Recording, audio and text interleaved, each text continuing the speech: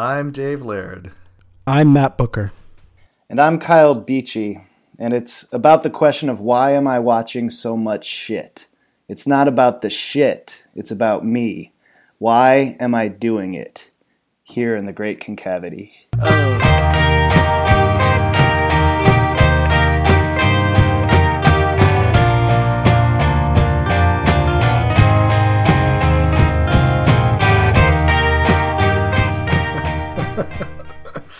Yes, wow. Doing shit is what we like to do in the Great Concavity.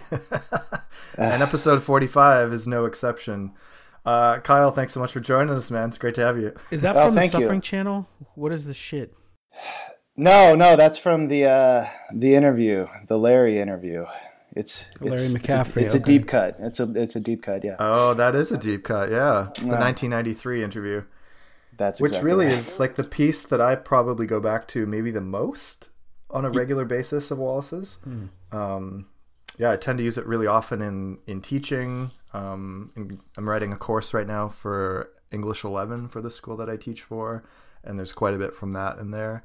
And yeah, I find it to be some of like the most kind of like in terms of like Wallace's theory on literature and art and what it does for us in our humanity. I think it's like probably his best, most lucid distillations of that. Yeah, it's very it's super quotable. Yeah, for sure. Yeah. So our guest today, before we get into the bullshit, is Kyle Beachy. And Kyle is a friend of mine, and I'm honored to call you my friend Kyle. It's really great to have you on the Great Concavity. I feel like we've known each other a long time.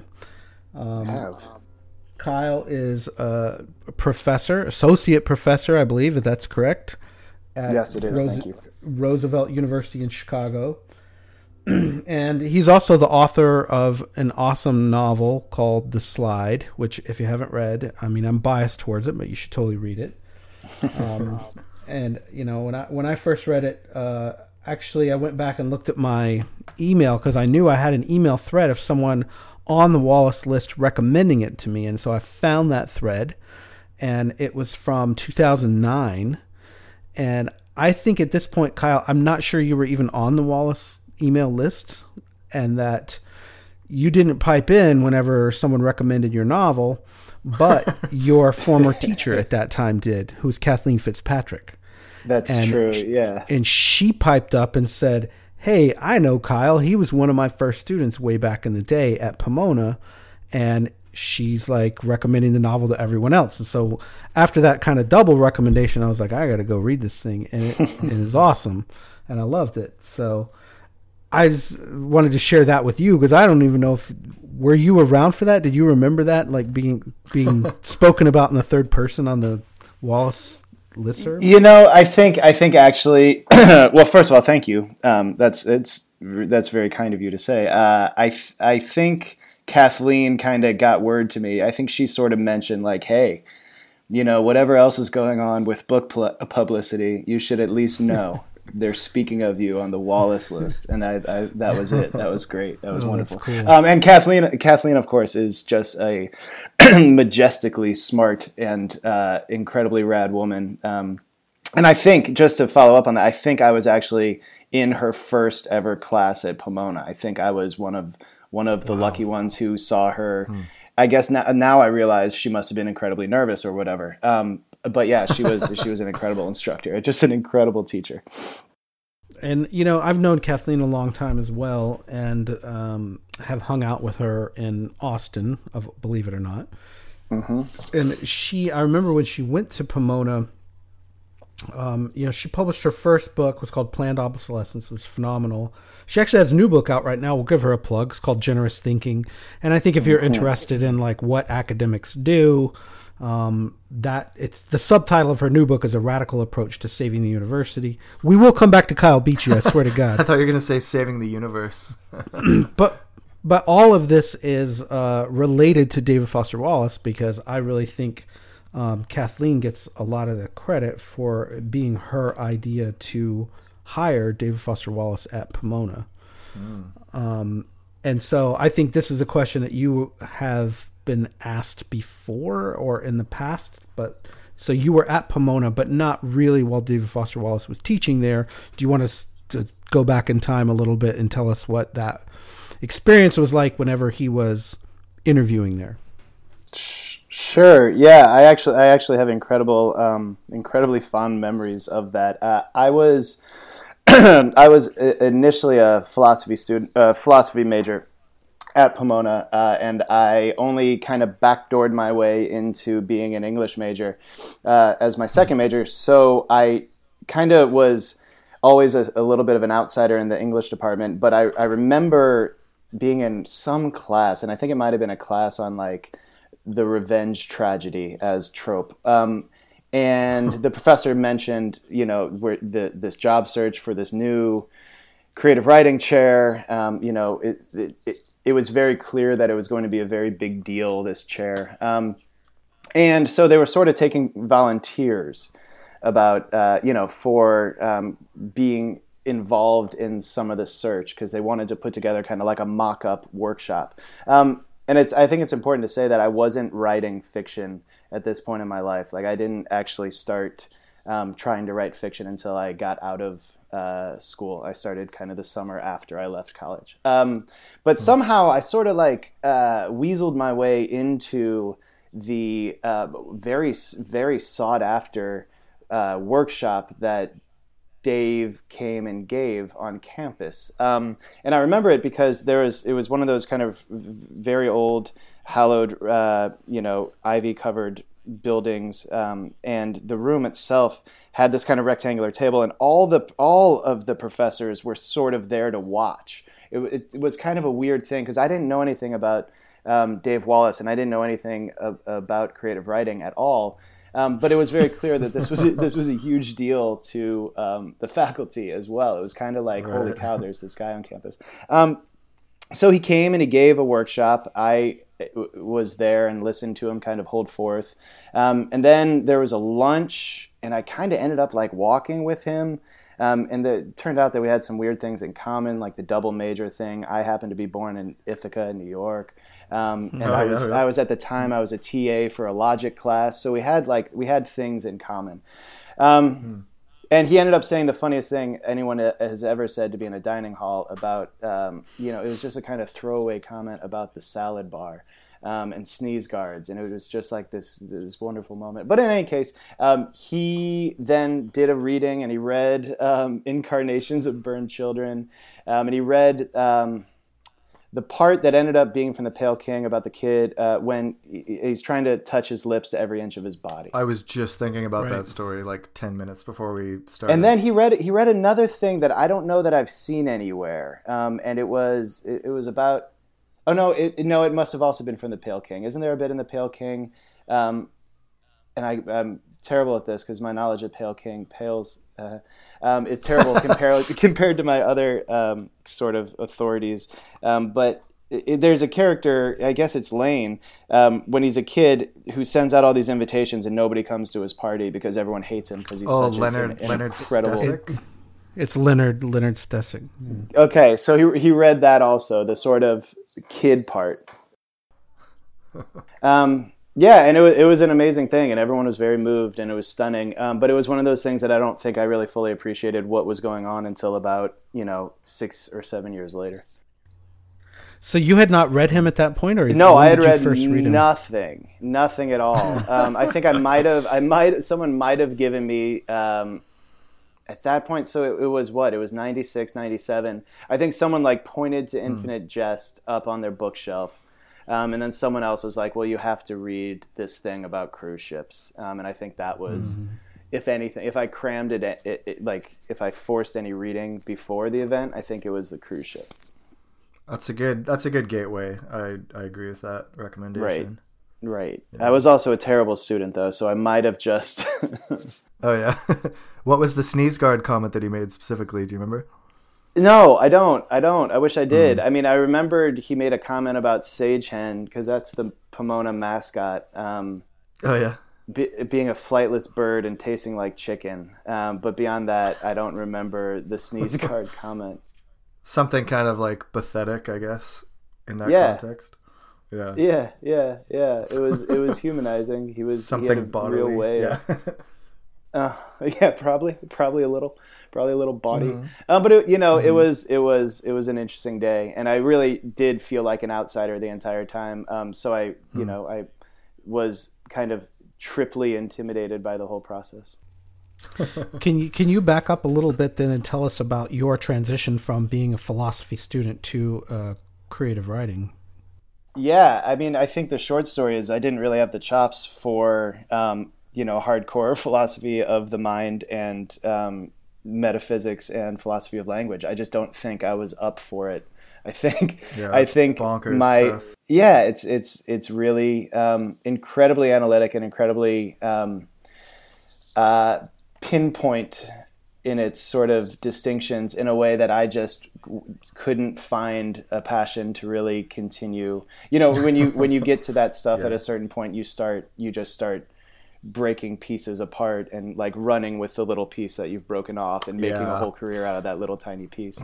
Totally. That was my experience with like every critical theory course I took during my master's. It's just like, I kind of get this one sentence in this essay, and I'm just gonna focus my whole like academic writing around this. Completely. And I wasn't up for that, but I did know that I was, I had at least a passing interest in ethics, and could find that ethics gave me a kind of doorway into literature that I hadn't totally had before. So I think for me it ended up being that I was studying philosophy and interested in philosophy, and then that sort of, like I said, backdoored my way into being interested about books that asked philosophical questions.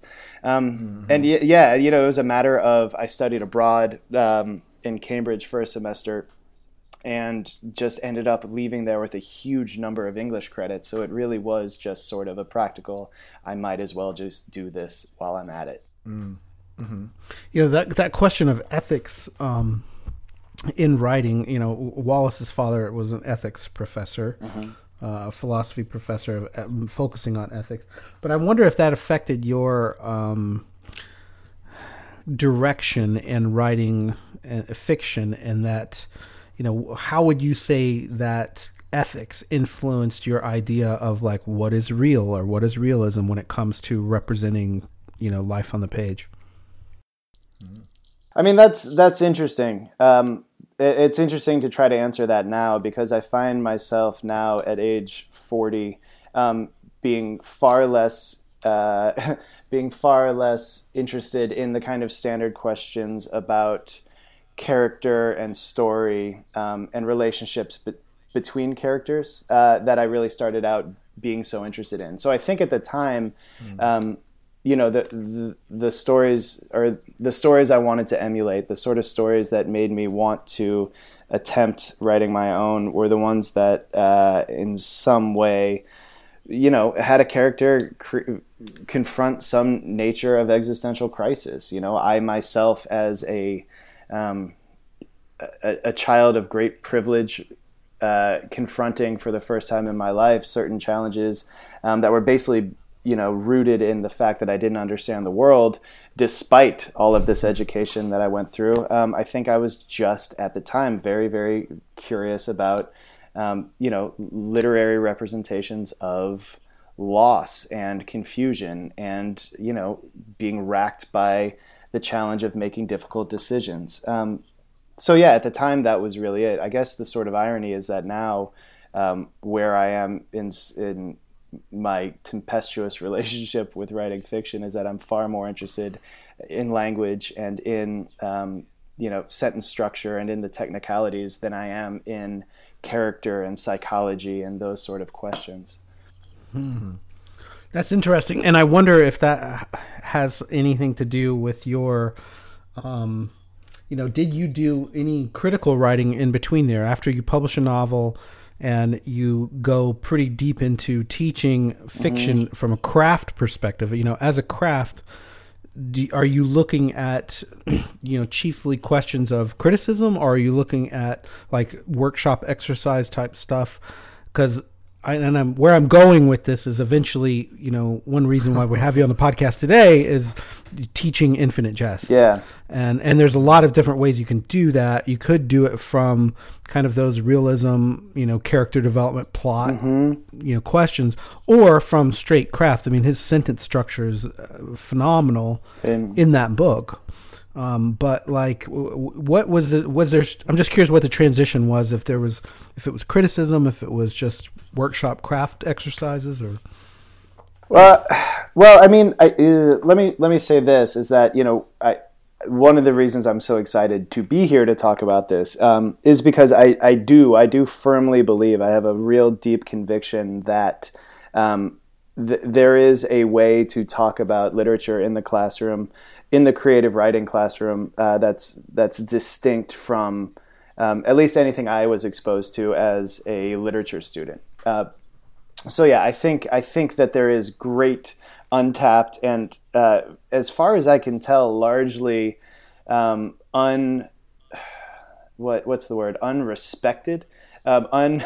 undiscussed potential in the creative writing classroom. And I think it's actually been going on for years, that the way that we talk about books, the way that we talk about literature in creative writing classrooms is unique, and it's broad, and it allows for all sorts of conversations that I don't, at least, and again, the asterisk here is I don't know what other classrooms are like, but my experience in capital L literature classes hasn't given me the same sort of nature of conversation. So I guess back then, yeah, I did. I wrote a little bit of criticism of book reviews and things, but mainly what I did was I was teaching. I mean, that was the gig that I was super fortunate to kind of fall my way into after I finished my MFA, and that was supporting me as I was trying to sell The Slide, and that soon after The Slide came out became my full-time position at Roosevelt. So really it was just that I had to stand in front of classrooms and come up with conversations about books.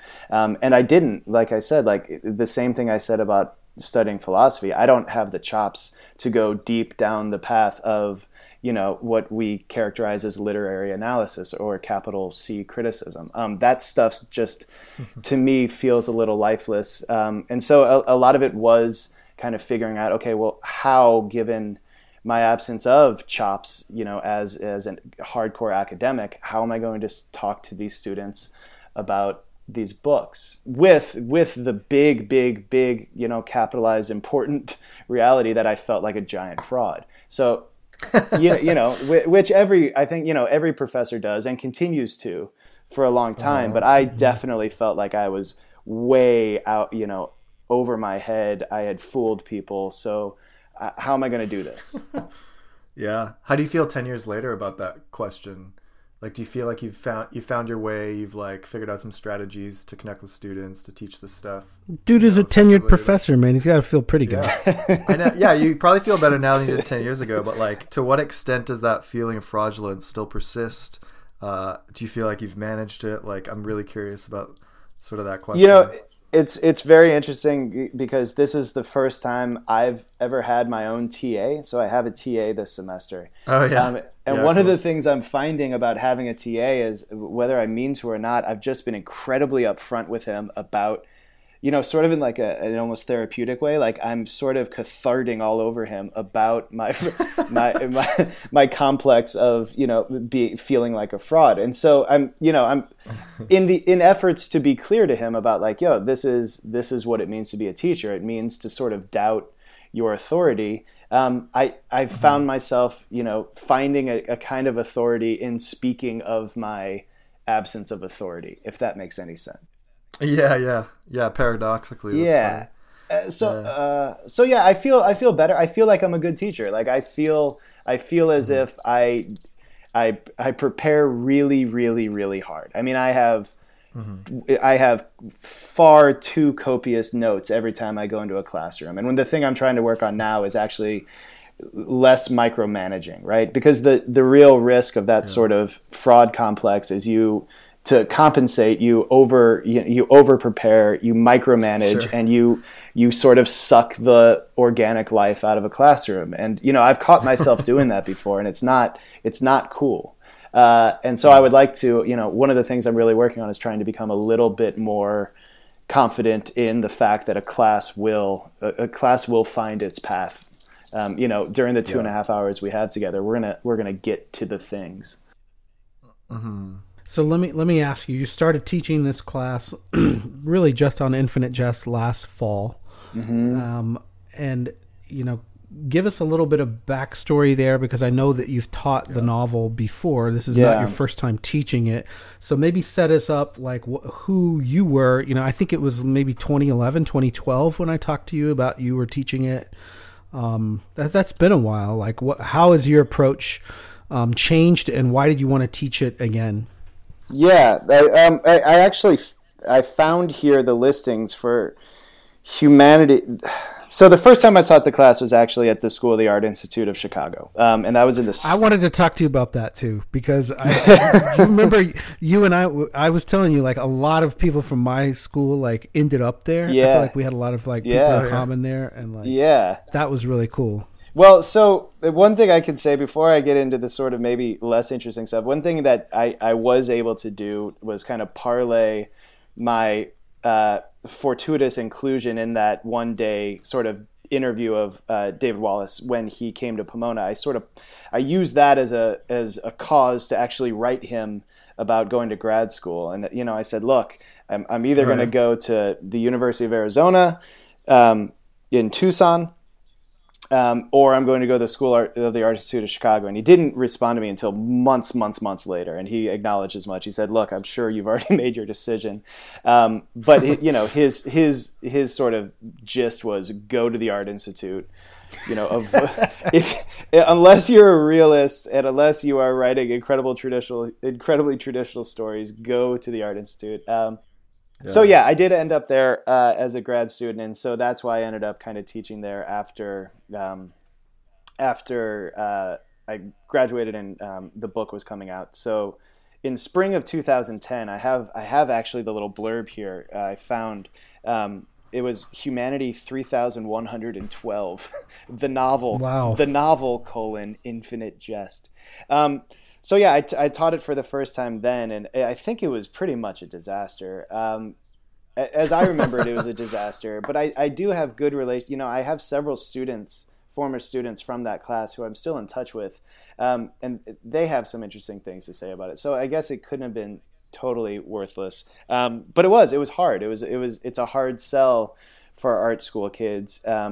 Because the art student is interested in a lot of things, and often one of those things is not sitting down and reading an incredibly challenging work of literature. But I got through it, and then I ended up teaching it again once I was at Roosevelt. I guess it might have been 2012, a couple years later, and taught it again, and that was somehow challenging in a totally different way. And then I taught it. I took 6 years off, and then I taught it last fall. And the challenges, again, were just 179 degrees different than they were the first time. So I've had 3 very different experiences with it. Is that a reference to the page count of Infinite Jest?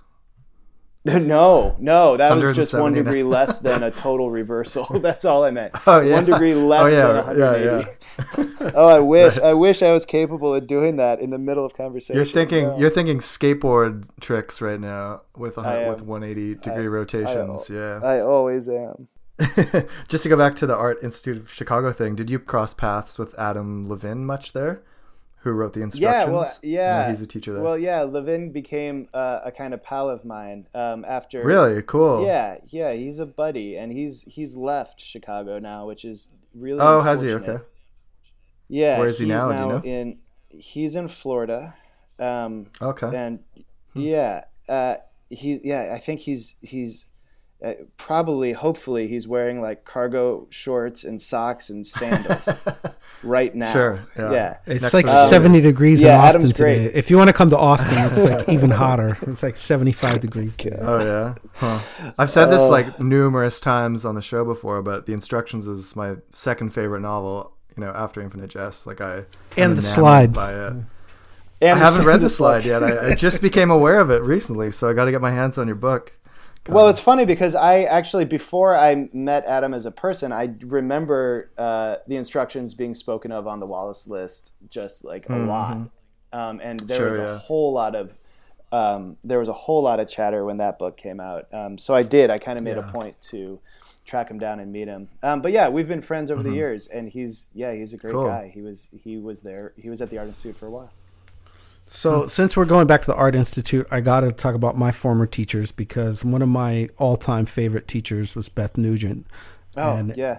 Beth went to Art Institute of Chicago and then ended up bringing along some of our other former professors there from Denver for sometimes a year or two and sometimes longer. One was Cole Swenson, who was a big influence on me and probably one of my all-time favorite teachers. She's a poet, translator, and then also Ben Ramke, I think, was there for a year in poetry. So I will put in a plug. If you have not read Beth Nugent's 2 books, they're phenomenal. Live Girls, maybe I've even mentioned on the podcast before. I think you have. Yeah, that name sounds familiar. But it's phenomenal.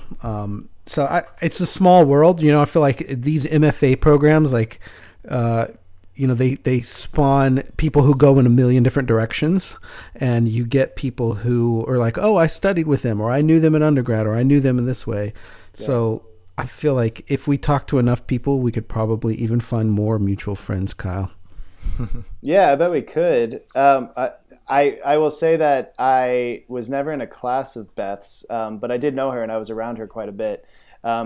In a sort of like semi-social way. And she was, she's like a legendary mythical figure. She was just this badass who showed up in her black leather jacket and sort of like put her boots up on the table and was sort of like, all right, what's that? Let's that's see. Exactly her. And it's funny because, one of the sort of the whole model for the Art Institute, which my colleague is a incredibly talented writer named Christian Tabordo. And so one of the things that he and I have really tried to do at Roosevelt, because it's a young program, and it's a very small program, and we're the only 2 full-time faculty, so we have a lot of say in how the program works. But one of the things we've really tried to kind of absorb from the Art Institute model is, this kind of anti-Iowa approach to workshop, right? Like if the Iowa model in its kind of most cartoon, its most kind of I don't know, hyperbolic model is that it's just this hyper abusive, cult of personality where you've got this monarch standing at the top who's just like doling out terrible insults, sprinkled with highly imbalanced praise. The Art Institute really tried to undo that in some key ways and form a workshop that and an entire pedagogy that really eliminates a lot of that sort of hero worship.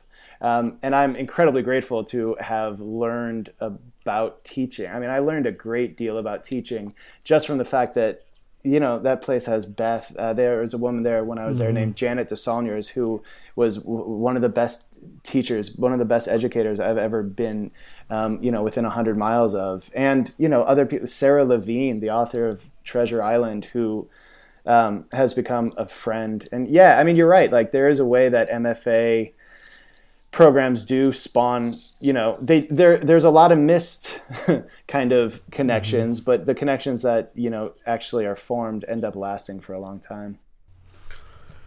Well, and I want to say you were very kind enough to share the syllabus for this particular course that you've been teaching. Yeah. Mm-hmm. Is it over now? Or are you still Oh yeah, it's way over. Done? No, it's way over. January. It's way over. I am now 6 weeks into a totally different class. Okay. But I remember it. When you started in the fall, you sent us or after you finished it, you sent us the syllabus of it. Yeah. And I wanted to just read the course goals for it because I think that it kind of fits in with what you're saying there. And part of it is I want to ask you after we read this about the students and the type of students who are in the class. So it says the course goals on your syllabus. The subjects of Infinite Jest are happiness, addiction, entertainment, and the difficulty of connection among human beings. For developing writers, the novel provides a buffet of formal stylistic and narrative techniques to study, along with an ongoing interrogation of the relationship between speaker and audience, writer and reader. In this course, we will engage the considerable challenges of the novel, study its techniques as they relate to our own practices as writers, and treat both its forms and content as catalysts for creative work. Thus, we will become larger, more fully formed writers. That's pretty broad and ambitious. And I love it that the audience there is clearly for other writers, that you're not teaching it as, literary studies per se. Yeah. I mean, so the question I have for you is about the students. Were they all writers? How did they take to this work as a work of craft? And also, how did this fit? This is a bigger question. Secondary to that is, how does that fit in with kind of your university's mission, which is related to questions of social justice? Yeah.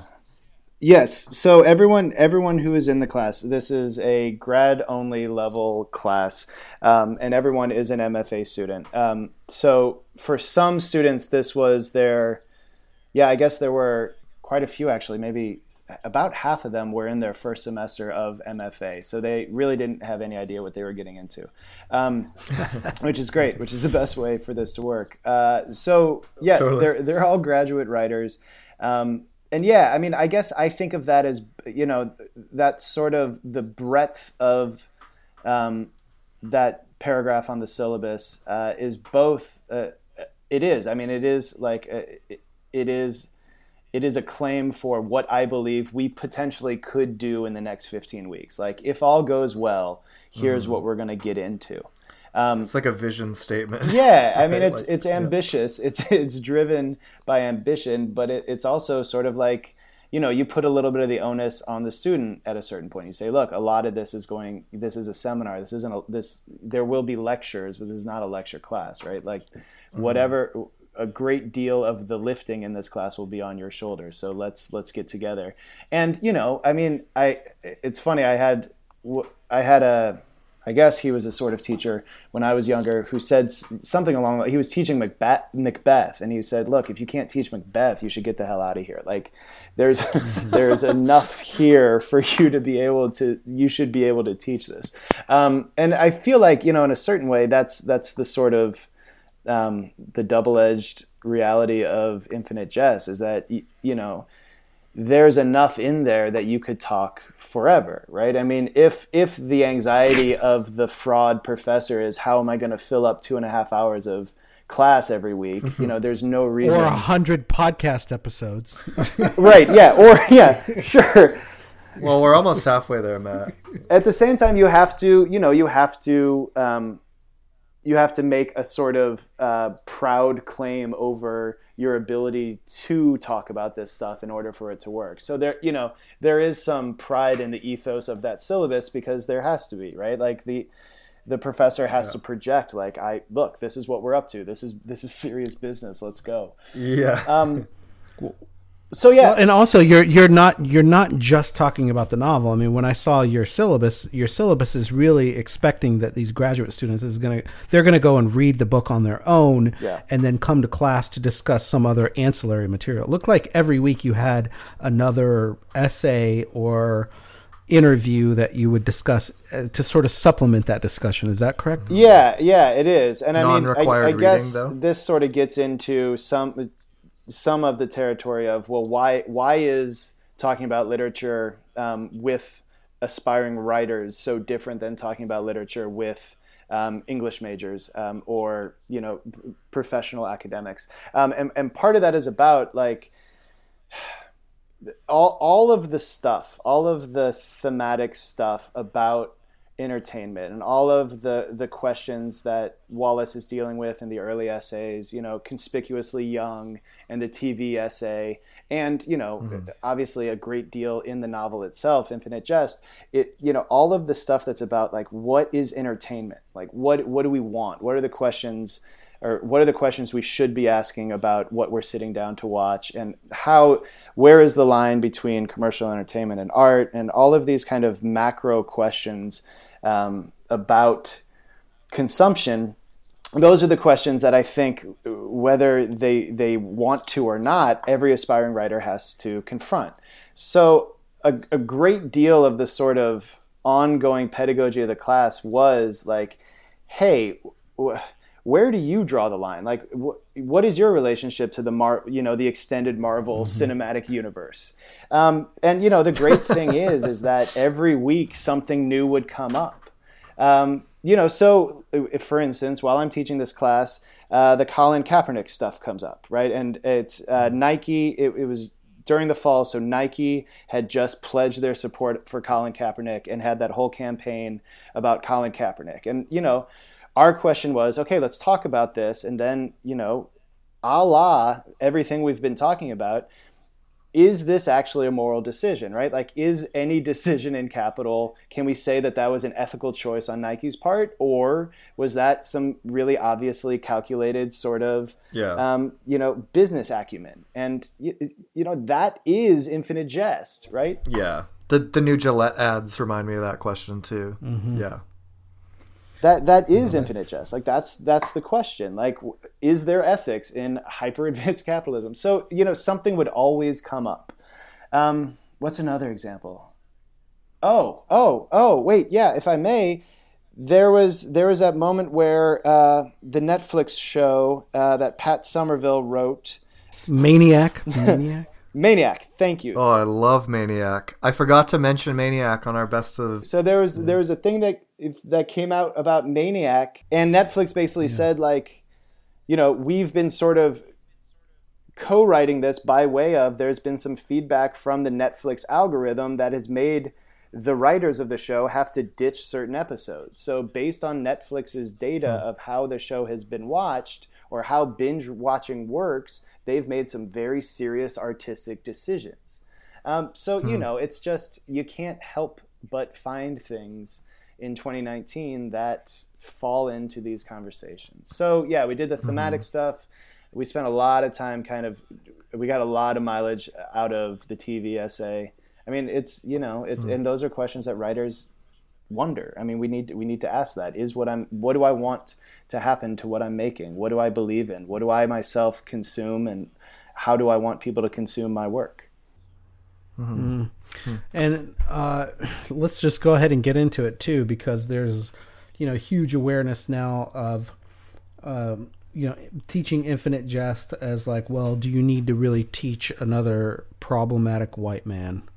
And like these sort of questions of like what you teach, how politicized is that to begin with, and like these, like I say, your questions of social justice, like were there people going into it who were skeptical or aware of like Mary Carr stuff? Like how much did you get into like, here's some problems with the Wardeen section, etc.?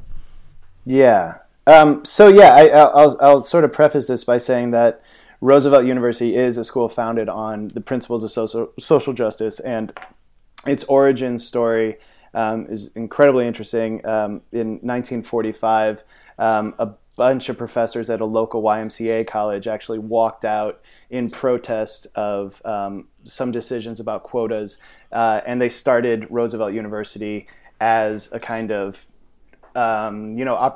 alternative to sort of regular practices about admissions and exclusion and so on. So it's from its kind of origin, it's had this idea of itself, and oftentimes in practice too, of itself, of always centering a social justice mission. So that's sort of the umbrella context. And does it continue to attract students who are interested in that mission? Yes, absolutely. And faculty, I think, perhaps even more importantly, who are, find ways to kind of work it in.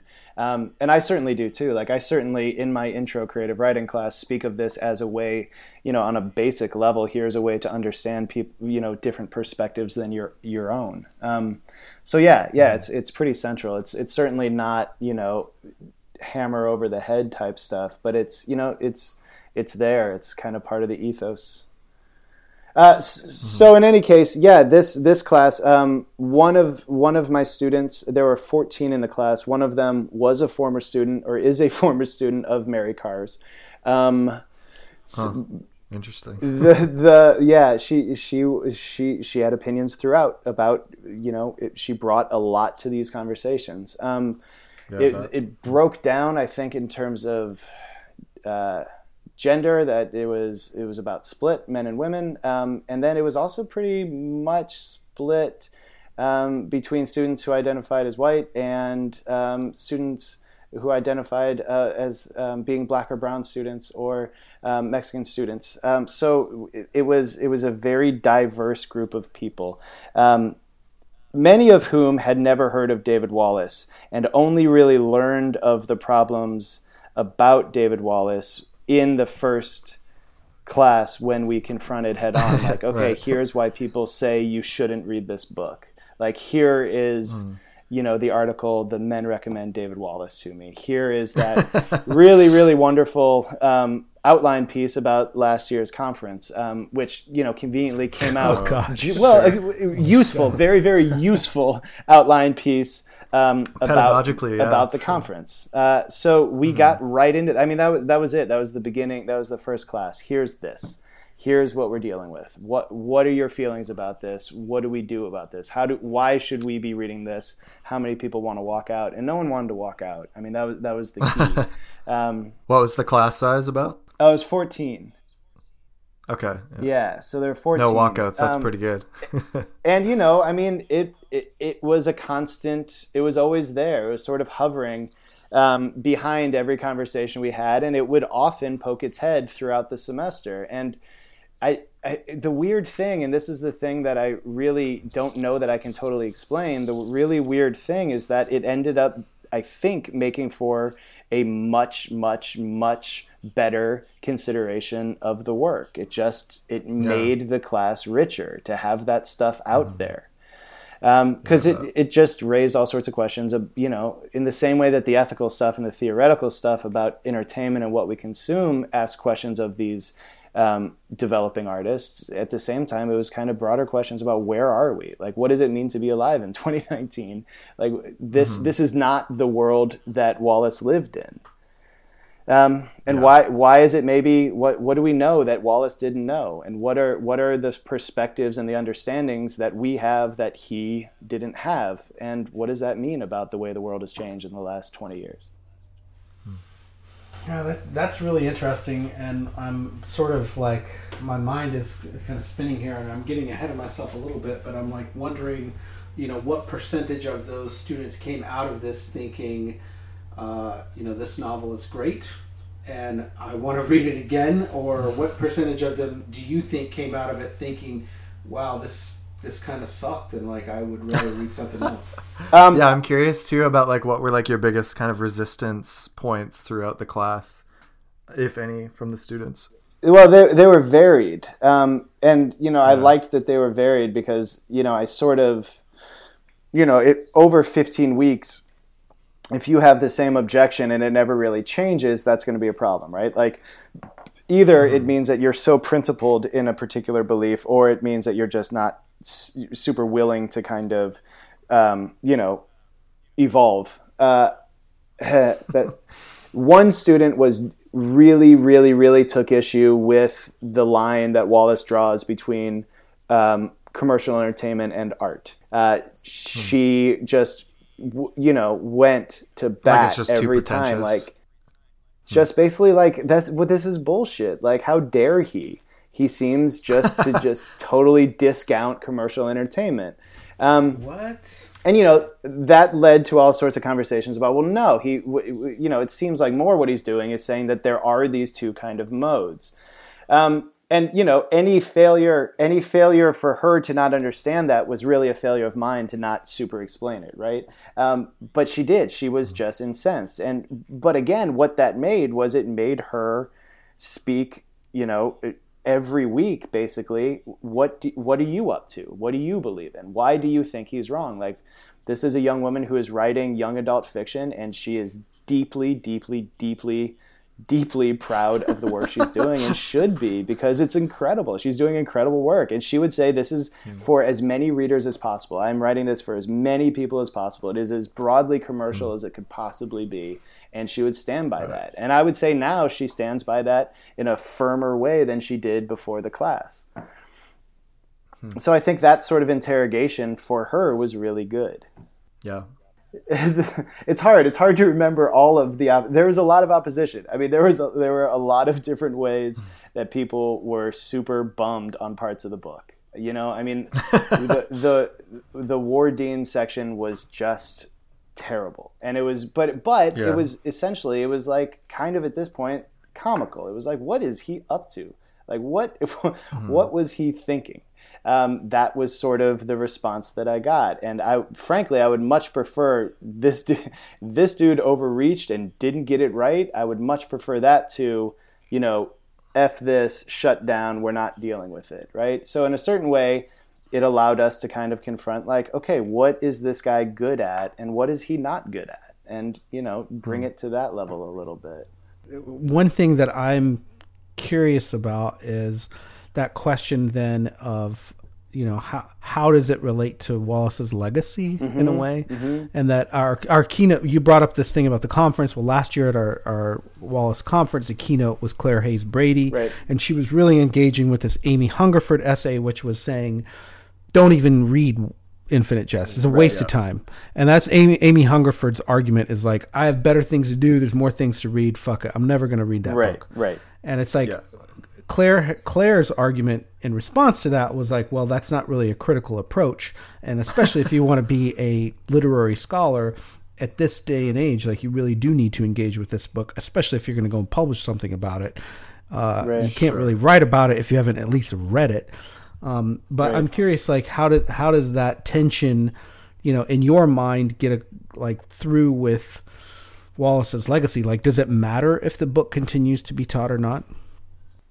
Well, again, I cannot speak to, really at this level, like, I can't speak to the field of Wallace studies, right? I can't speak to the kind of bigger question about its future role in the canon and what people will continue to study. What I can say is, I mean, I've read the Hungerford essay, and I think it's, I think it's incredibly performative, and I think, like a lot of us, she's doing what she can to, stake a claim to a certain perspective and writing that perspective toward, the faint glimmers of fame that are afforded college teachers. I think I would wonder how much, whatever. I don't know.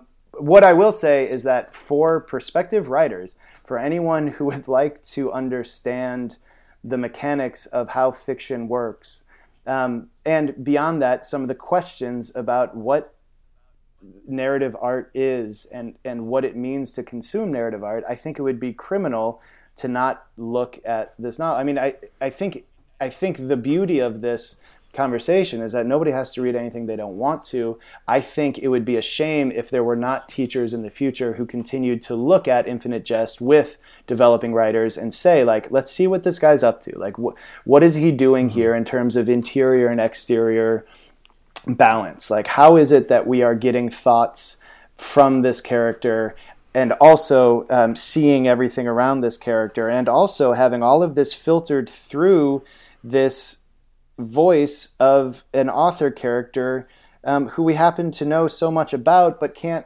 necessarily say that's Wallace exactly, but boy, it sure feels like this whole thing is deliberately mediated for us. So what is going on here in terms of point of view? I think it would just be an incredible shame if aspiring fiction writers did not study that to understand all of these questions about craft. I mean, it's all there.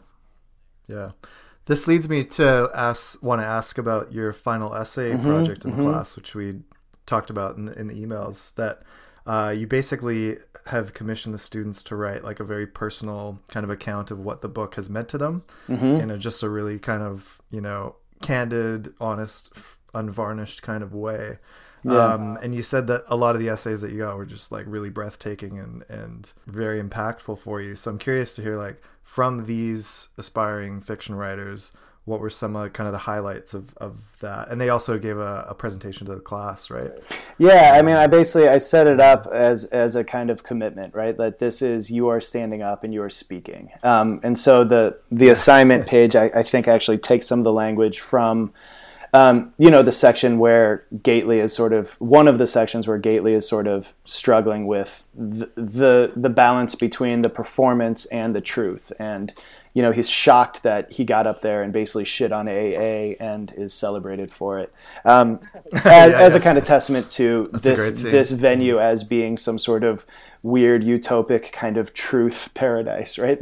That anything that's bullshit just falls away, no matter what version of bullshit it is. So that was kind of the idea. Like, hey, we're gonna do this. You're gonna stand up and you're gonna read. The one thing I'll say before I get into that was that the writing assignments for this class were very open and not exactly demanding. They were 5 short papers, and one of the prompts was the hardest thing I've ever done. One of the prompts was on winning, right? It was just supposed to be a third, some sort of essay on what it means to win. The third one was Charlie Sheen. Yeah, exactly. The third one was on the difference between semantically between I love you and you are loved. Which I stole, Matt, from the Wallace list discussion.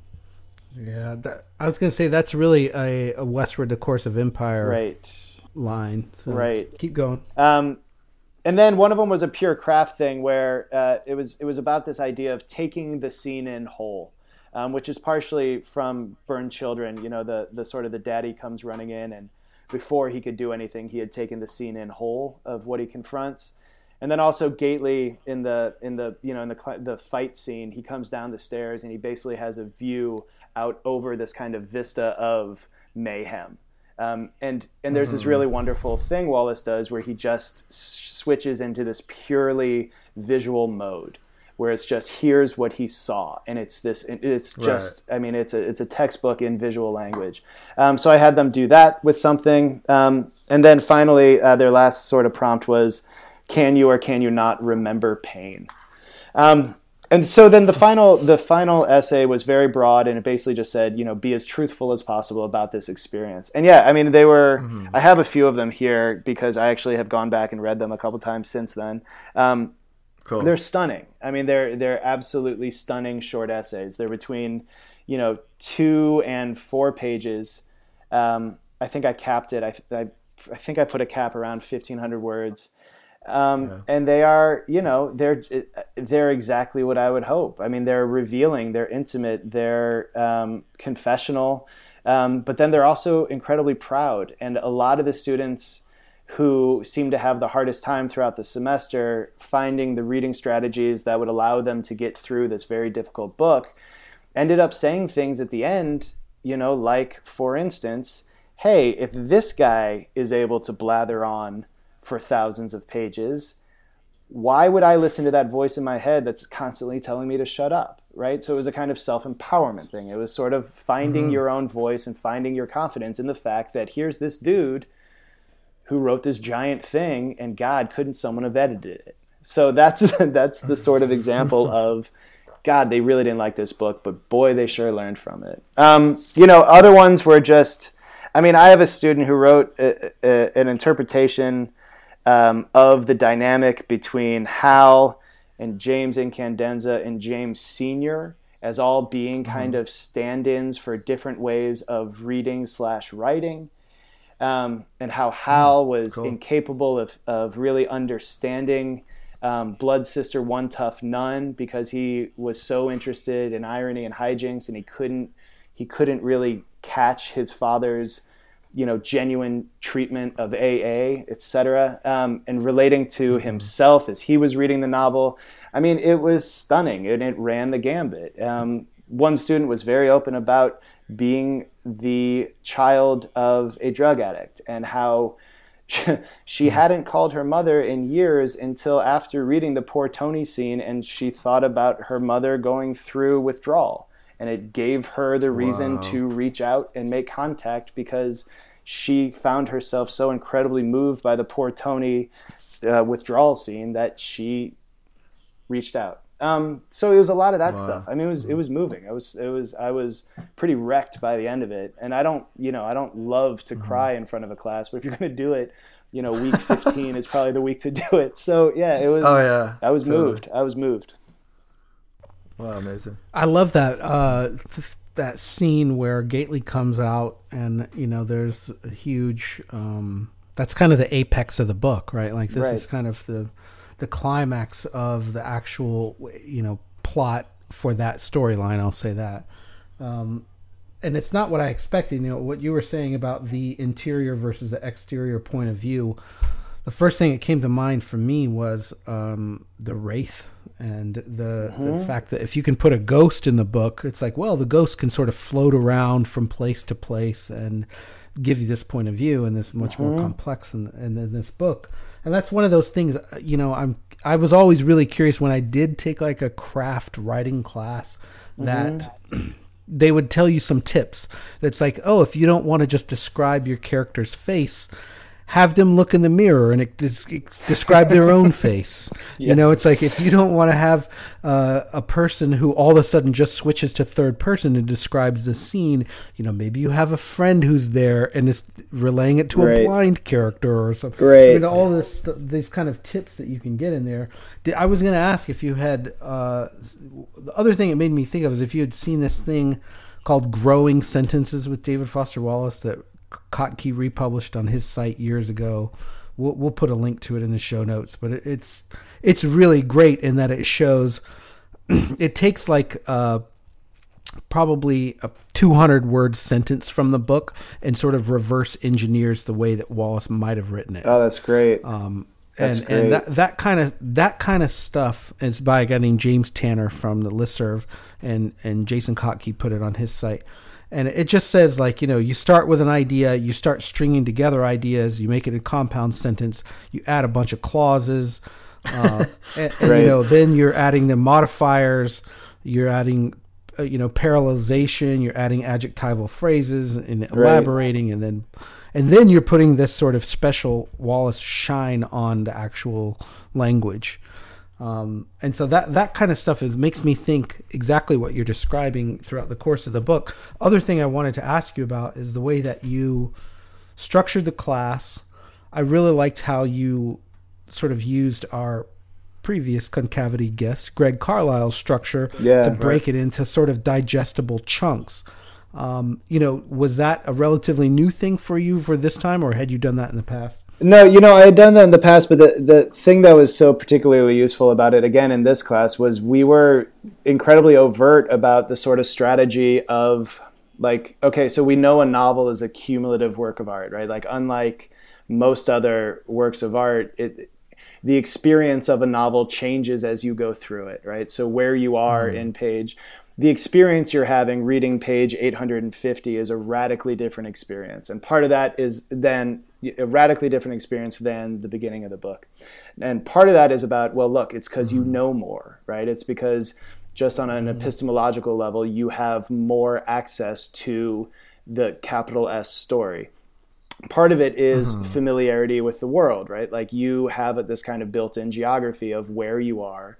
Part of it is plot, right? That plot creates these energies and these questions. And as you move through and kind of answer those questions, you find yourself in a different balance of wondering versus being certain. And you have, it's not quite epistemology. There's also something else going on in terms of the energy and the sort of, the word that you use in the kind of technical language of fiction craft is profluence, right? That there's this sort of force that's driving you onward. So all that stuff is kind of based on the fact that this is a very long book and it's different in week 1 than in week 15. The great thing about Carlisle's book, I mean, in addition to just being incredibly like thorough in making sure you understand all that's at play in the pages you've just read, the other thing it does is it creates really great markers for asking of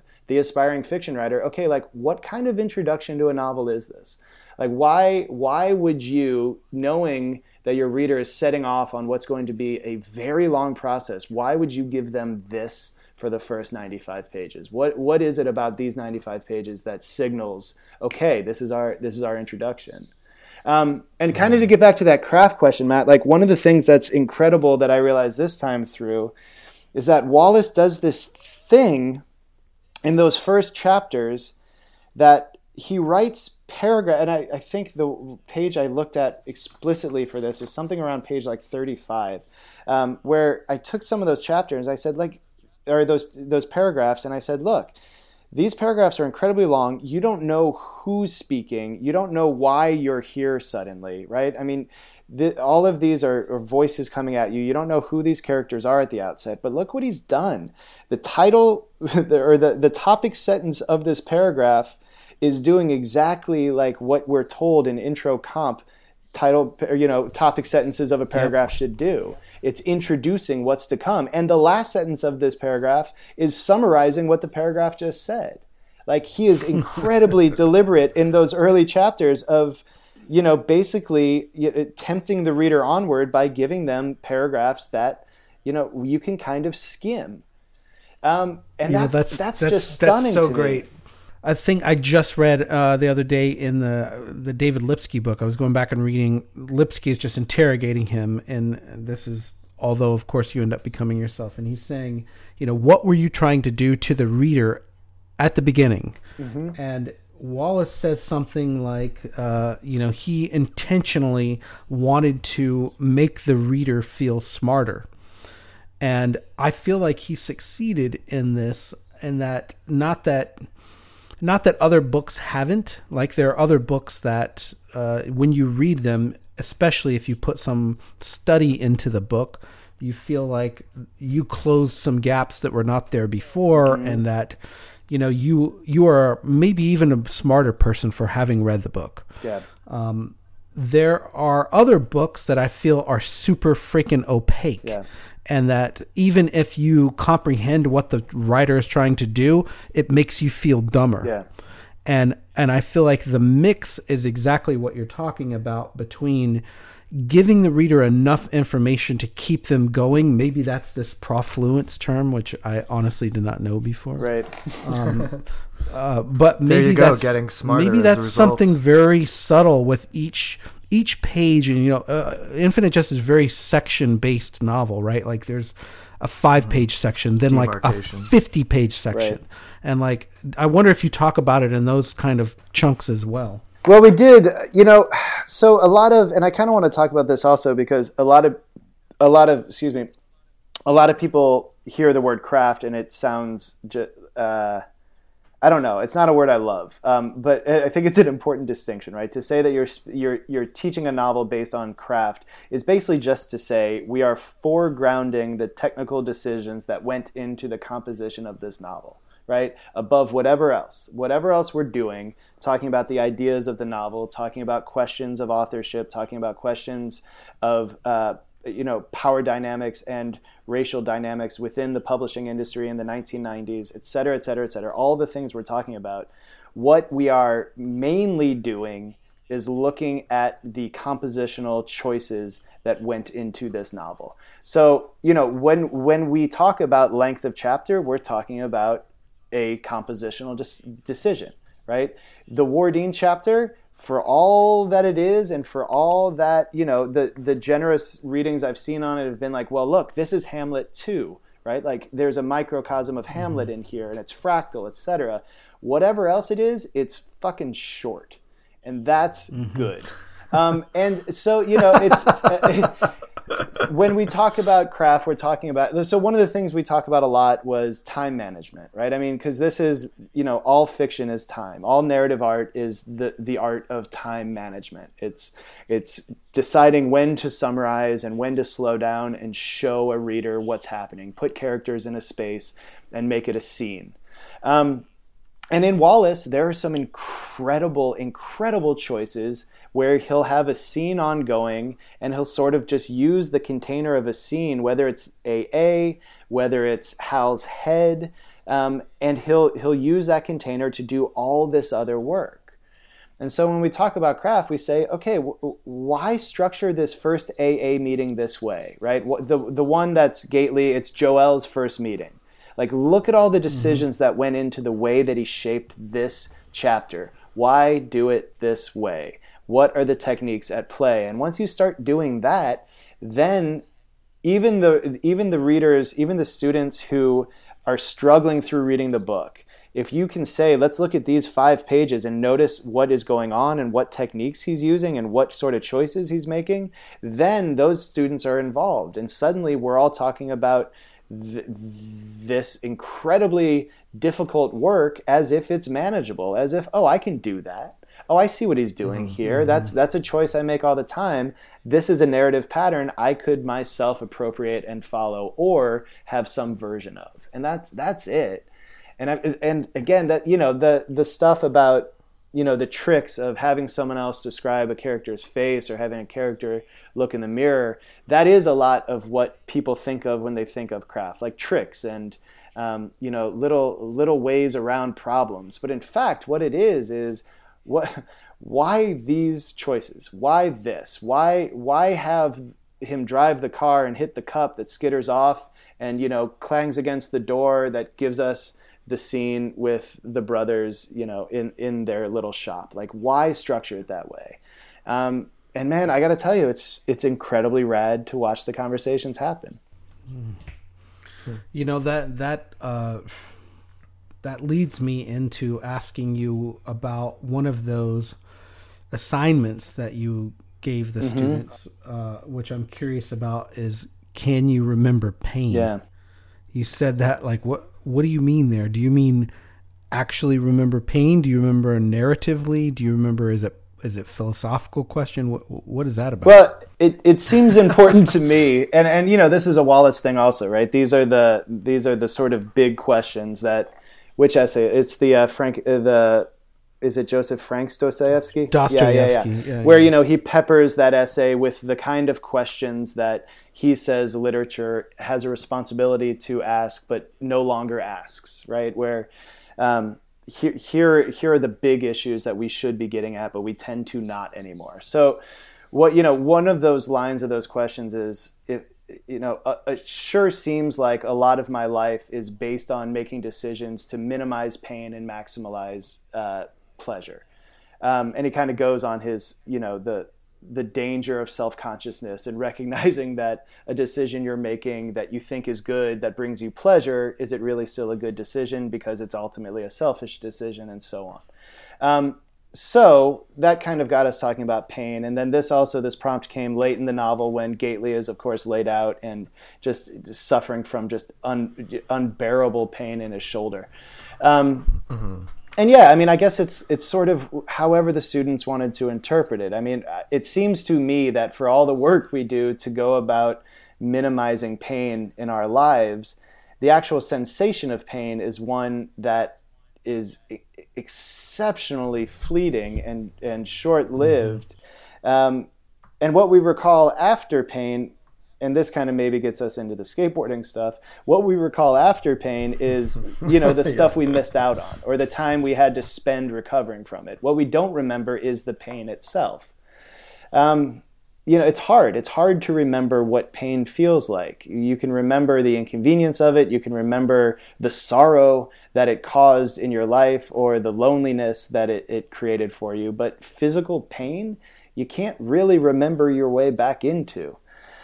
So this was kind of an antagonistic question that got them, you know, some of them totally disagree with that. And some of them wonderfully wrote about, well, no, like that's what trauma is, and wrote, you know, beautifully about trauma. So yeah, that's sort of the explanation of that one. Wow.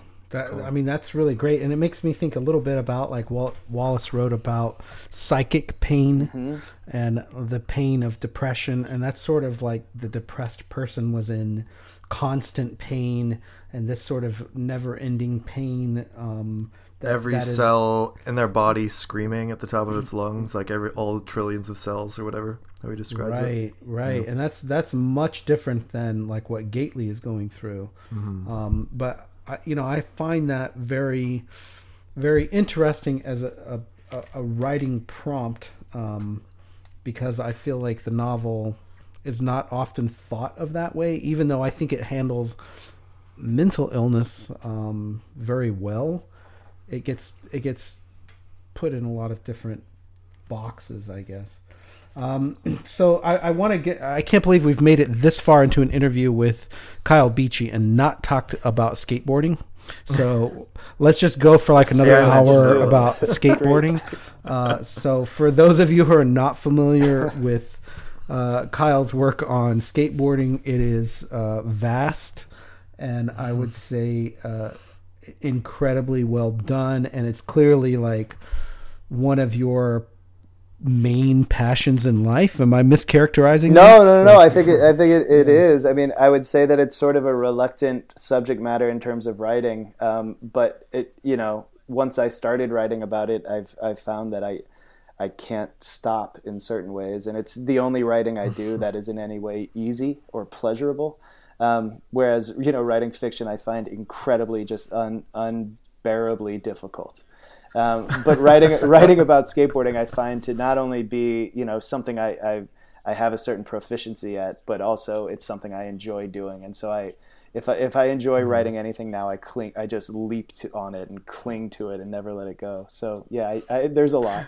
So you've managed to wed your passion for Wallace and skateboarding in an article you wrote called "The Deep Seams: A Search for Fun in David Foster Wallace's Peoria," that came out in the Chicagoan Lit Sub.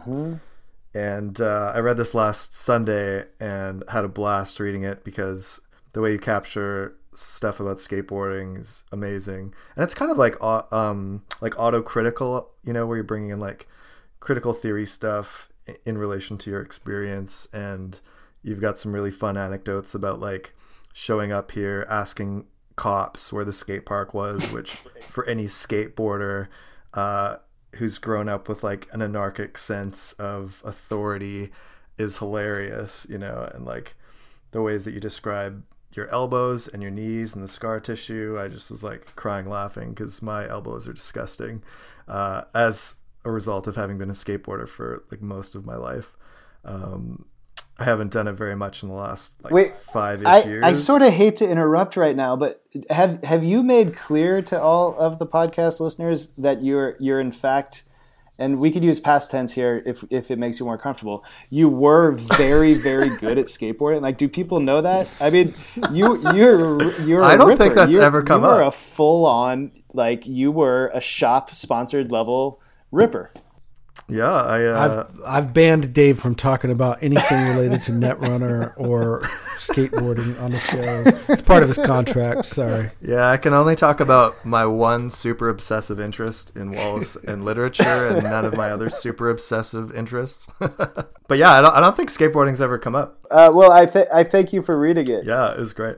We'll link to it in the show notes for sure, and people should check that out if they want. If they are skateboarders, if they want kind of an insight into what it's like, into that psychological world, which even though I haven't skated much in the last 5 years, because I sort of hit this point where I broke my elbow doing something that was really basic for me, and I was really like mad and bummed about that it wasn't something more I don't know, epic in scope that had a better story to it, like this is how I broke my elbow kind of thing.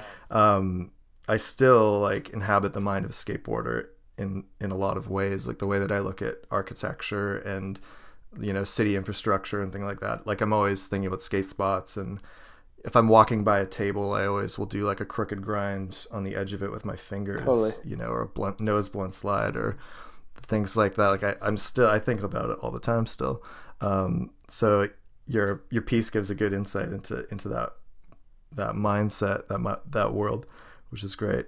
But yeah, I used to skate a lot. I was sponsored by a local shop in Kelowna and had a part in a video that they put out and stuff. It was like a huge part of my life from 8th grade till my early 30s, and in a lot of ways still is, I guess. And I'm pretty out of the loop. And you probably grew up reading skateboard magazines, which were full of a very I mean, and this is not to degrade the few very talented writers who were working at the time when I was kind of coming up and reading those magazines. That generally speaking, skateboarding has been an not only uncritically approached, but also like generally there hasn't been much thoughtful approach to it, right? Like the sort of more academic flowering of skateboarding came, late 90s,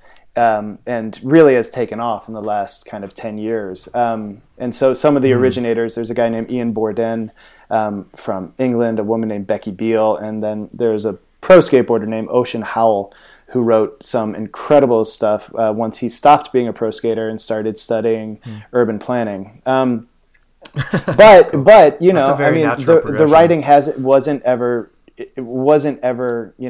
the point of the magazine. The point of the magazine was to look at the pictures and, cut them out and put them on your bedroom wall. Like there was not an inch of actual wall space in my bedroom as a teenager that wasn't covered in like, ads from Transworld or Thrasher or whatever. Totally.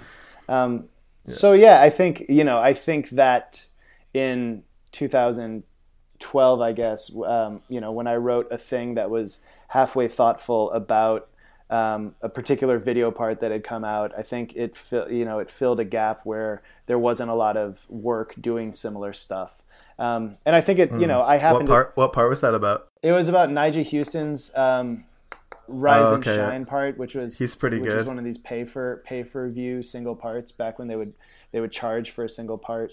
Yeah, and so I mean, I think that I got pretty lucky at being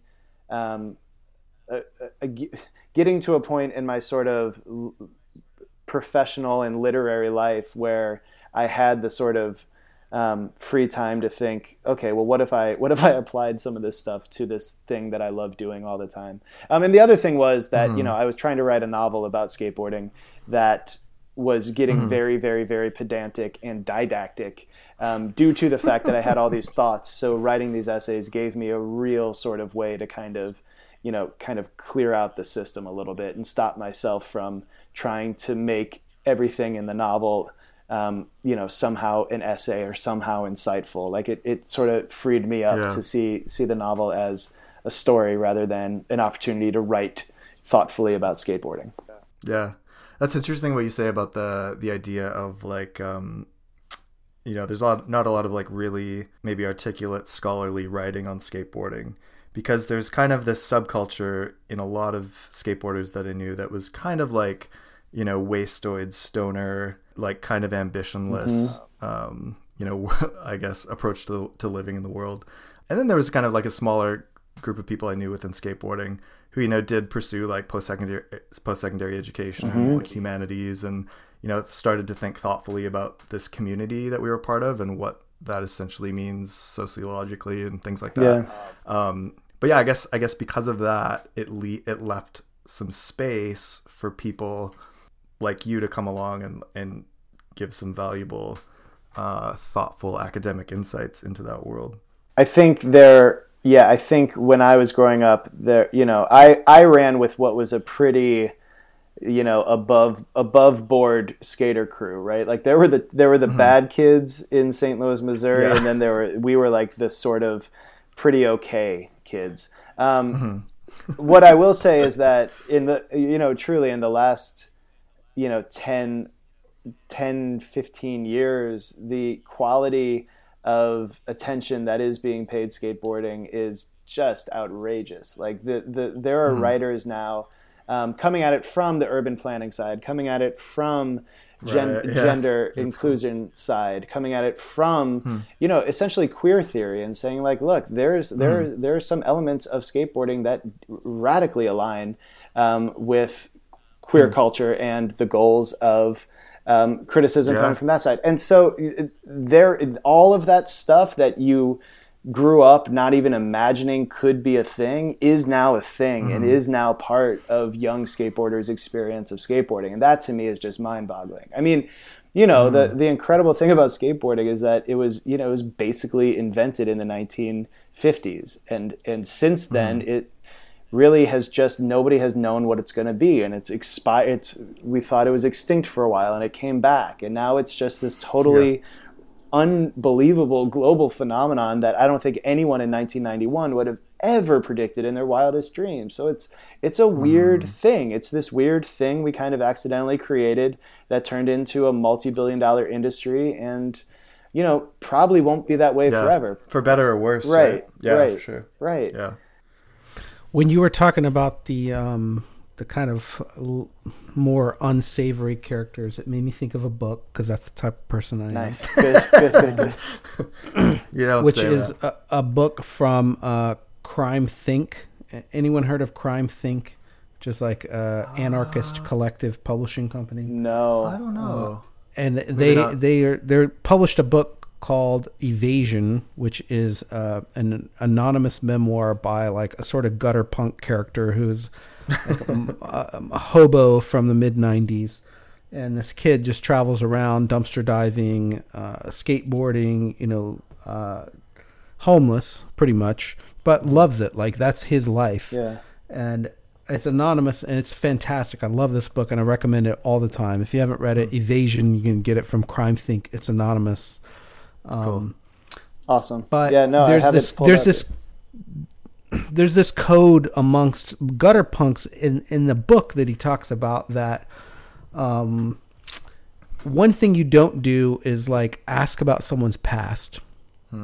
Like, especially for someone who is living that lifestyle where they're traveling around, let's say they're just skateboarding, they're dumpster diving, they're sleeping in the park at night. You don't get to know that kid by talking to them about what led them to that point. Like, they live so in the now. And my other skill is relating everything back to David Foster Wallace, which I'll do now, which is that there's a similar sort of ethos in AA, and that they really don't give a shit about like what your past was, like if you were a hedge fund manager or if you were homeless, but like if you're in recovery, there you have to live in kind of the now.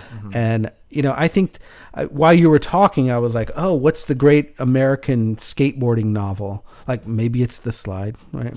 Maybe it's anything Kyle Beachy writes.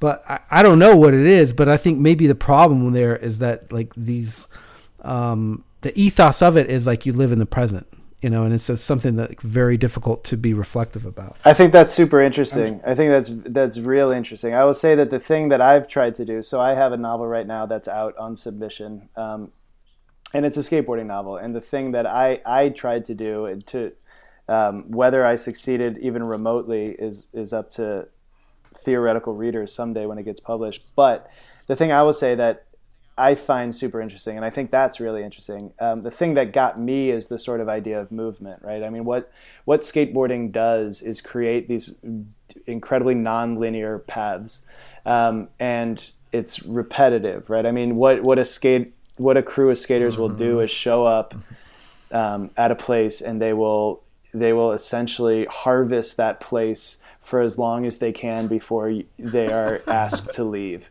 And, in harvesting, in farming that place, what they do is they just kind of repeat these lines back and forth, attempting and failing and attempting and attempting and attempting and failing and failing and failing.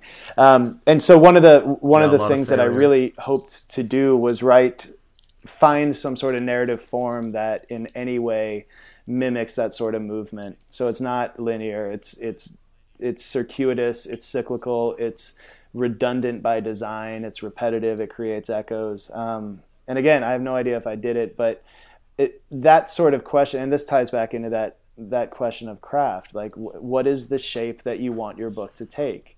And the Sierpinski gasket, for all that it freaked my students out when I put it up on the board, and it was like the animated one. So you're zooming in constantly. It's that super nauseating one where you zoom in and it reveals itself. That's a very useful image, and it's a very useful way to understand the shape of that book.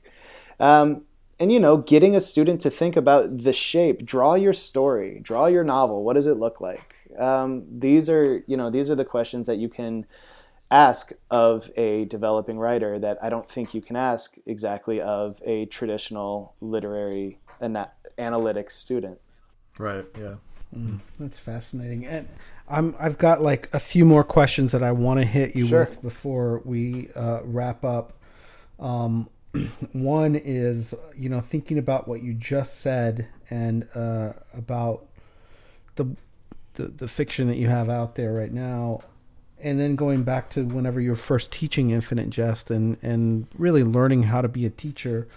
My question for you is like, who inspires you now, and who do you look up to now, with being kind of further down the road in life? Yeah.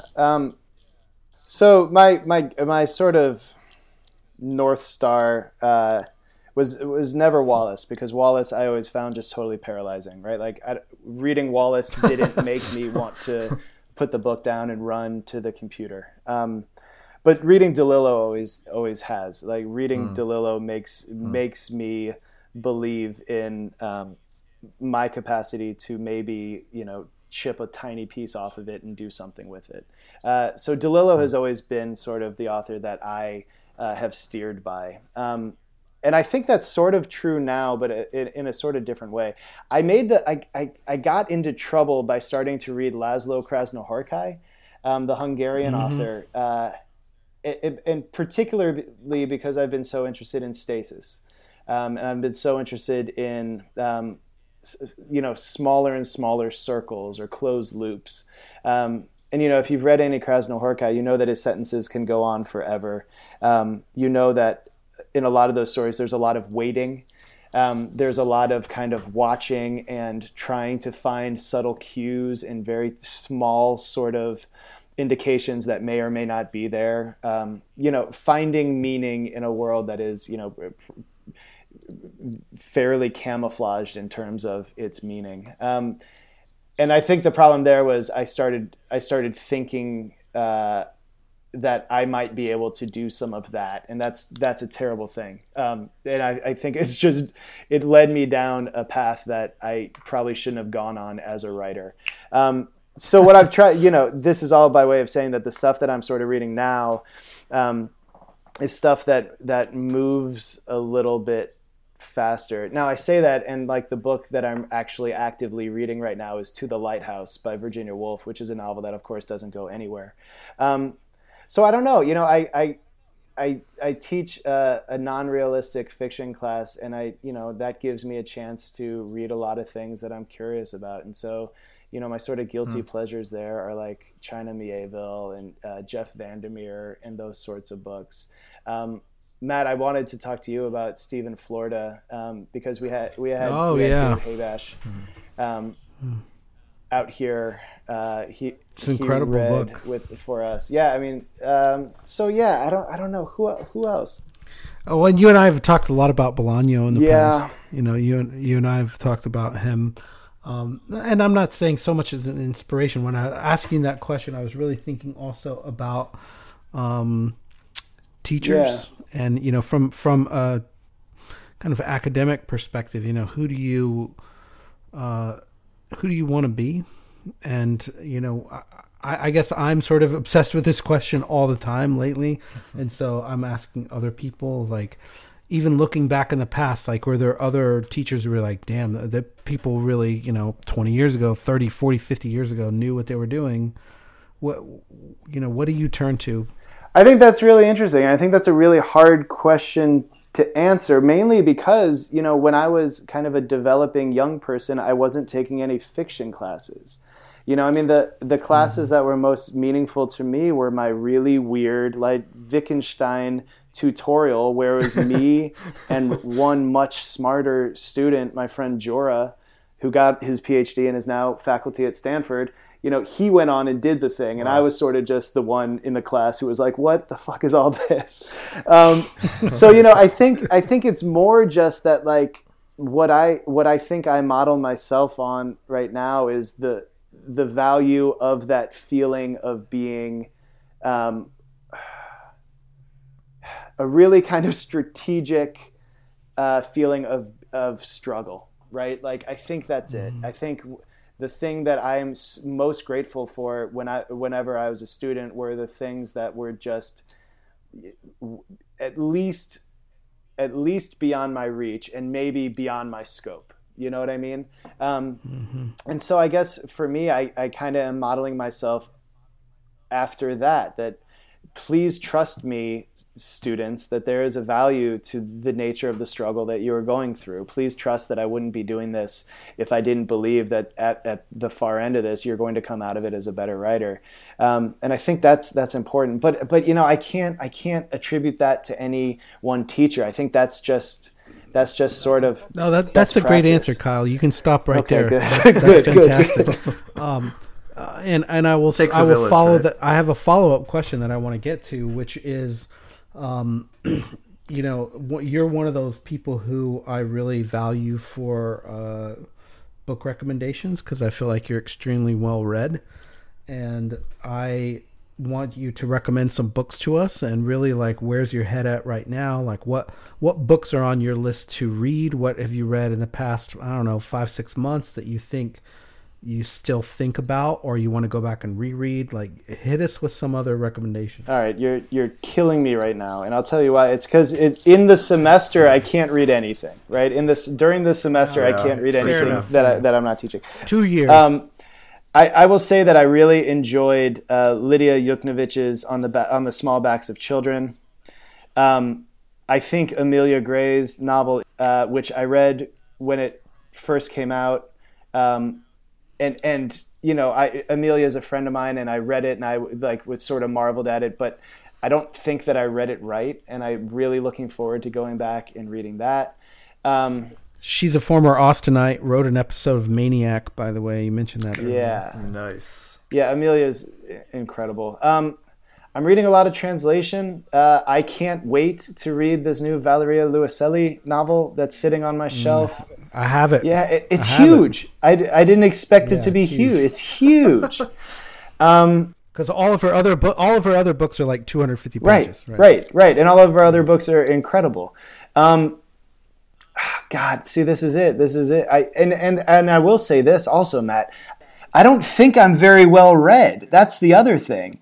I don't feel well read, and that. Dude, that's bullshit. I feel like I'm reasonably well read until I talk to Matt, and then I think I just feel pathetic. No. Every time I ask Kyle for stuff, he's read stuff that I've never read, and he's got tons of recommendations. Don't let this facade. I am very, very fortunate to have enough friends and connections to people who work in various degrees in independent literature. So I am often made privy to, like, hey, this is going to be the book that leaps out. Like, the hotness. Yeah, like this is going to be the thing that people will read. So, for me, I've been fanning out on Dorothy Nors, the Danish writer. And, she has stuff on Grey Wolf. She had a short story collection called Karate Chop. And then she had a novel called Mirror Shoulder Signal, and it's about a woman learning how to drive in Copenhagen. I mean, it's an incredible lyrical. I've not read it. Very, very a bike funny, or a car. Very funny novel. Yes, I do like the Danish writer Naja Marie Aidt. AIDT, and she's published by Open Letter. She's also phenomenal. Maybe I've even talked about her on the podcast before. She has a book called Rock, Paper, Scissors. It sounds like right up my alley. Did you read Julian Herbert's Tomb Song? Nope. That came out. That was on Grey Wolf. It's translated by Christina McSweeney, who's done a lot of great translations. I know her. It's. I think we've just hit a first on our show here, Kyle. What's that? You said a book that Matt's never heard of, so did it. Want to congratulate you. What I'm saying, that's why I value Kyle. Like, to you in the mail. I am standing in for the listener here, and the one reason why people like listening to our show is that they discover new stuff. Yeah. And so, like, I am trying to get one of the most prolific readers who I know to give us some titles. So that Julian Herbert, you said, Tomb Song. What's the title? Tomb Song. Yeah. And have you read my colleagues' books? Have you read Tufflahoma? No. It's the most mind-boggling work of incredibly endearing, semi-evangelical religious allegory, batshit crazy, fabulous. You should read it. Tufflahoma.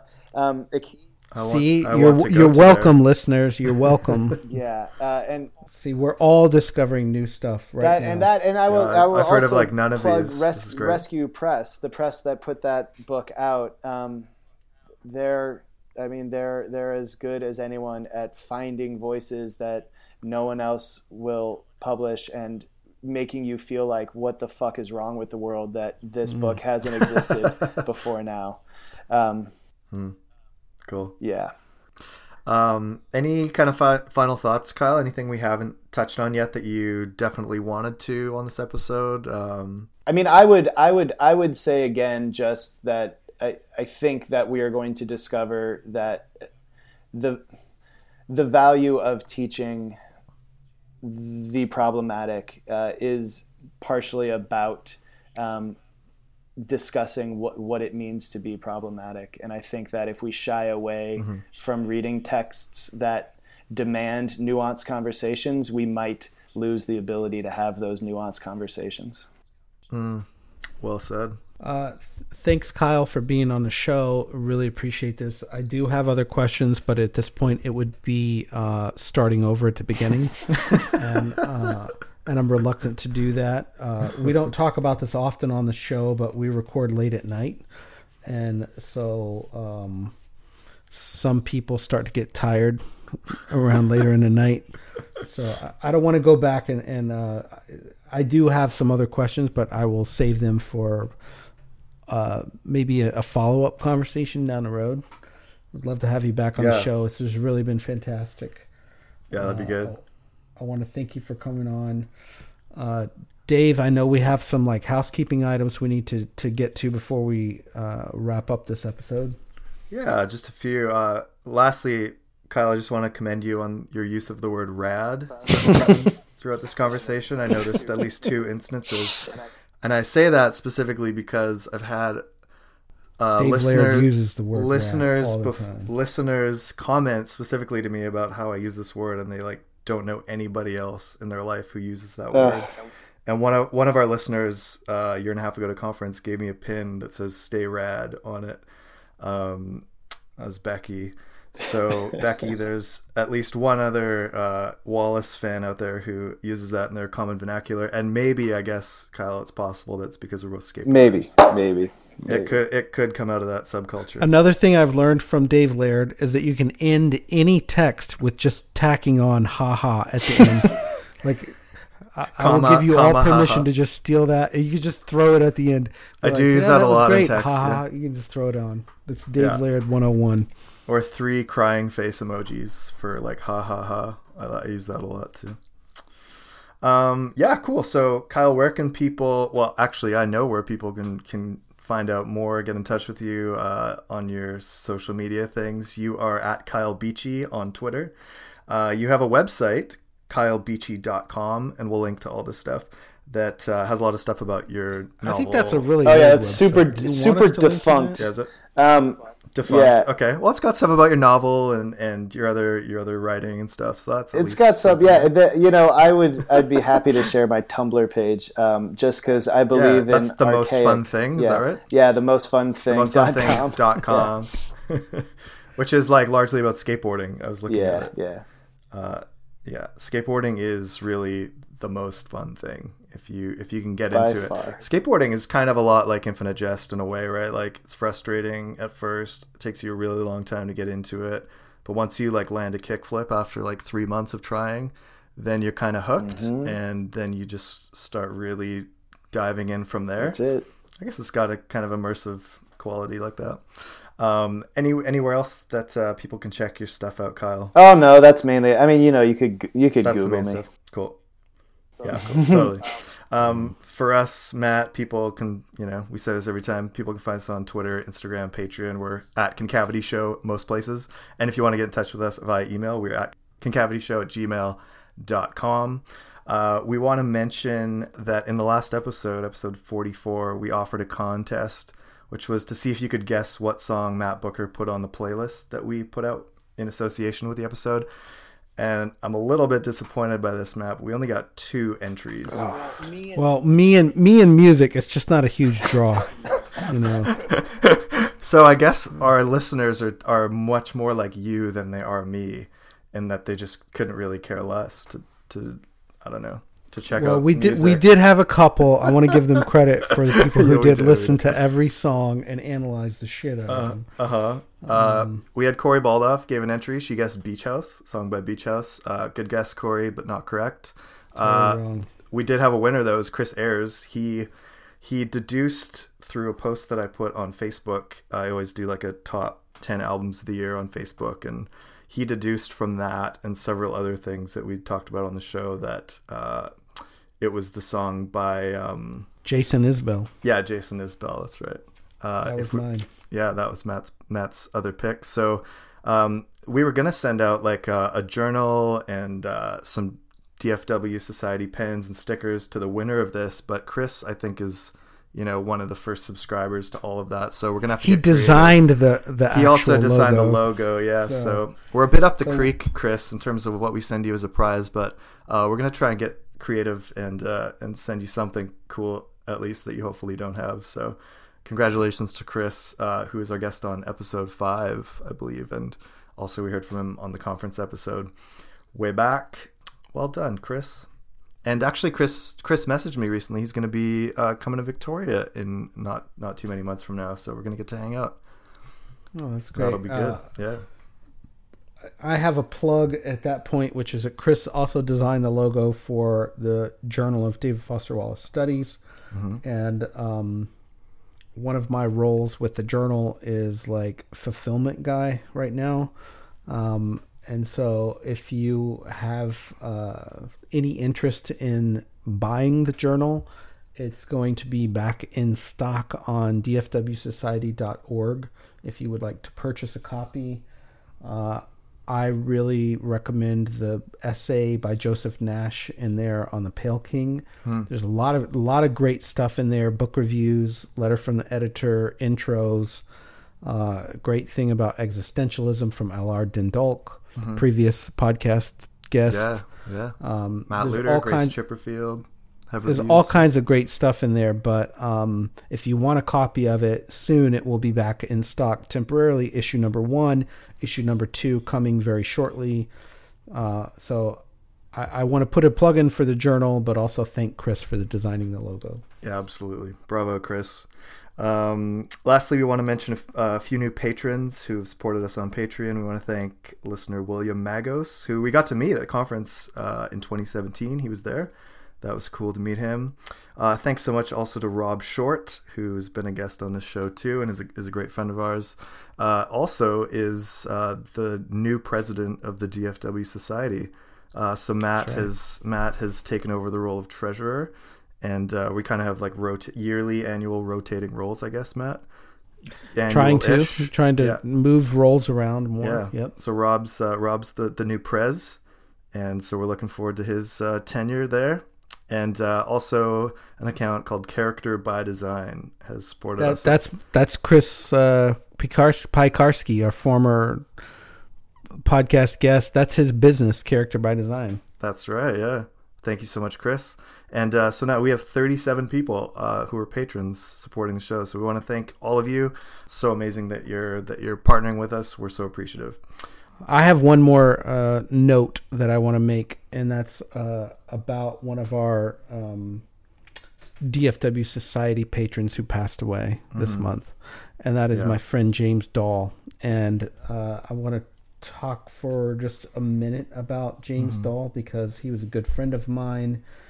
He was one of the producers of The End of the Tour, the movie with Jason Segel, Jesse Eisenberg, and he was very supportive of the David Foster Wallace Society from the beginning. Yeah. And he also served on the advisory council of the Ransom Center and worked for them to procure some new materials to supplement the archives that are already there for David Foster Wallace. And his family requested, in lieu of flowers, that donations be made to the Ransom Center in his name. And so I would like to put out a call for our listeners that if you're interested in contributing anything in honor of James Dahl, and really, honestly, in honor of David Foster Wallace, now's the time to do it, to the Ransom Center. Their website, we'll put a link in the show notes, but it's hrc.utexas.edu. And there's a big contribute button on their homepage there. You can do a one-time contribution. You can do a recurring contribution. But it would really mean a lot to me in memory of James, who was a friend. And really, I'd lined up to be next on the podcast.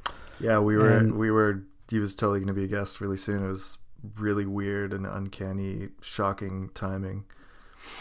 And we had just emailed with him in January about being on this show, and he has a really unique perspective on, David Foster Wallace's legacy and really how that movie came to be.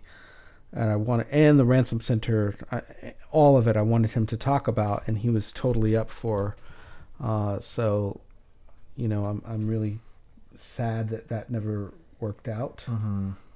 But there's this opportunity now to make a donation in his name to the Ransom Center. And like I say, it would mean a lot to me as his friend, if anyone chose to do that. So that's all I have to say about that. That's really all I have for this episode. I do want to wish Kyle, if you're still there, Kyle, I want to wish you fingers crossed on that book you have out for submission. Thank you right very now. much.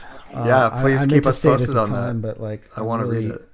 Really psyched. Thank for you. that. Thanks. Yeah, Thanks for having me. sounds awesome. Thank you. This has been thanks totally so much, great. Kyle. Really appreciate it, man. This has been lovely. And thanks again, as usual, to our friends Robin O'Neill and Parquet Courts for letting us use their art for our icon and intro and outro music. This has been episode 45. Thanks for listening. Catch me now as I sing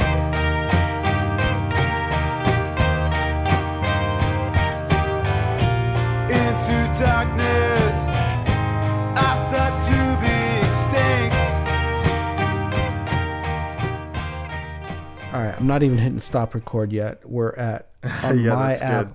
1 hour 50 minutes. Kyle, I told you it was like a rush to even get everything I'm in. shocked. in I know. almost I'm shocked. 2 freaking I hours. don't get every it. time. I don't get it. We're almost this at 2 happen? gigs. 2 gigs worth of talking. Yeah, my computer is just chugged for memory. I have to dump these episodes all the time.